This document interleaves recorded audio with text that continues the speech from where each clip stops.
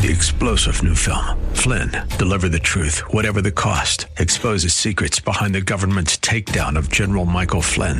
Flynn knew what the intel world had been up to. He ordered the first audit of the use of contractors. This set off alarm bells. He told the truth. He was the most dangerous person for Donald Trump to hire. They had to get rid of Flynn.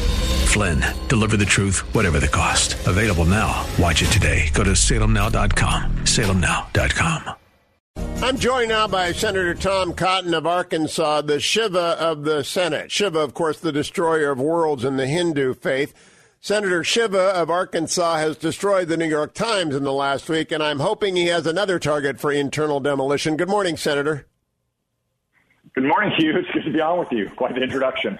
Well, Shiva, the destroyer of worlds, is it's the only comparison I can come up with. There's this vast, ruined, smoking heap of credibility where the New York Times used to be. Did you intend to set them on fire internally? Well, Hugh, I knew that it would probably be controversial in their woke newsroom, given my past experiences with them, but I don't think anybody could have predicted that they would have had the complete meltdown they have. I would say that a woke child mob is now running the New York Times as against its senior leaders, but their publisher, as you may know, is a woke young child himself who didn't take much pressure to throw in with the mob and demand the heads of his older, more senior leaders at the New York Times. You know, Senator, what I think the most useful takeaway from this episode is, I discussed it with Byron York in the first segment of the hour.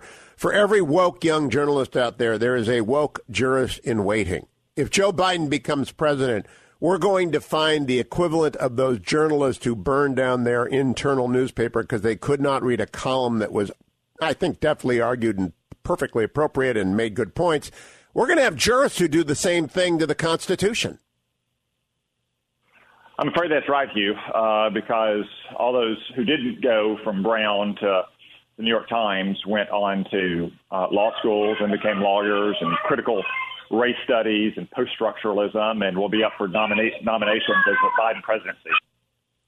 And by the way, you don't have to, we love having kids in the background. That's actually my favorite cacophony since the quarantine began, is that of children speaking in the background for all of my guests, because that means parents are with their kids. Senator Cotton, do you think that this demand to defund the police is of a piece with the reaction to your New York Times op-ed and with my fear about woke jurists in waiting? Yeah, Hugh, that sound you hear in the background is actually the New York Times newsroom just started. No, it shows that, you know, the completely craven abdication of any responsible leadership of the New York Times is what you see in the Democratic Party as well, given in to the far left ideological extremes. New York Times, it's demanding heads on pikes of senior experienced editors because they publish an opinion with which 58% of Americans agree. In the Democratic Party, it's demanding that we defund the police, and seeing leaders in major cities like Minneapolis and Los Angeles and the New York Times immediately follow that lead. And if anyone thinks that Joe Biden has the energy and the ability to stand up to that ideological fringe, they are fooling themselves. Last night on the CBS News, Norah O'Donnell asked former Vice President Biden if he supported defunding the police. His answer was, no, I don't support defunding the police. I support conditioning federal aid to police based on whether or not they meet certain basic standards of decency and honorableness. Now, two comments, Senator. One, that is speaking out of both sides of your mouth. I don't support defunding the police, but I am going to defund the police. Secondly, it is an amorphous standard of decency and honorableness of such as the truth squads and the struggle sessions would approve. It has got no standards, and it suggests that our police departments are not governed by such standards. They are, in fact, governed by such standards. Our police department are governed by those standards, Hugh. And in fact, you can look at what's happened in Minnesota. The 4 officers involved in the terrible death of George Floyd are now facing very serious charges after having been terminated. And while there's no question that they are bad officers, just like they are bad people in our militaries or our schools or our businesses, the vast majority of officers are not only fine, upstanding citizens, but they probably want justice for victims and discipline for those bad officers more than anyone else. Just like when I saw in the Army, when I saw soldiers who wanted good order and discipline restored and bad soldiers disciplined in accordance with military justice and then ultimately released from the Army because they didn't want them staining their institution. So, Senator Cotton, Joe Biden's response, I don't support defunding the police. I support conditions on federal funding. Is that speaking out of both sides of his mouth?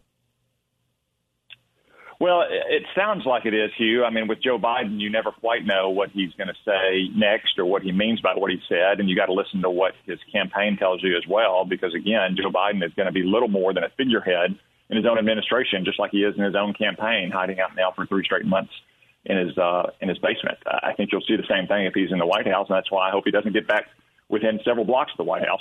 I do believe that he will have the appeasers from Team Obama, and his domestic policy will be driven by AOC and the squad. Is that a fair projection, Senator? Yeah, absolutely, Hugh. That's where all of the energy and influence in the Democratic Party is now. And that is why people have to get serious about this election. Senator Cotton, thank you for your public service in exposing the New York Times chaos. This is Owen Strand for townhall.com. A call is going out now for the dismantling of the Minneapolis Police Department. The president of the city council said this when asked about what to do in the case of a break-in. Yes, I mean, I hear that loud and clear from a lot of my neighbors. And I know, and myself too, and I know that that comes from a place of privilege, because for those of us for whom the system is working, I think we need to step back and imagine what it would feel like to already live in that reality, where calling the police may mean more harm is done. There's no doubt that our cities and communities need restoration, including greater peaceful engagement between police and citizens. Yet the idea that wanting protection is privilege is not sound. In fact, it's absurd and won't restore anything. Police who act unjustly are accountable to the rule of law and must be. But there is no need to qualify what a society without police will look like. More harm will surely be done. May coming days bring greater safety and meaningful restoration. I'm Owen Strand. ADF, fighting for those whose religious freedom is being violated.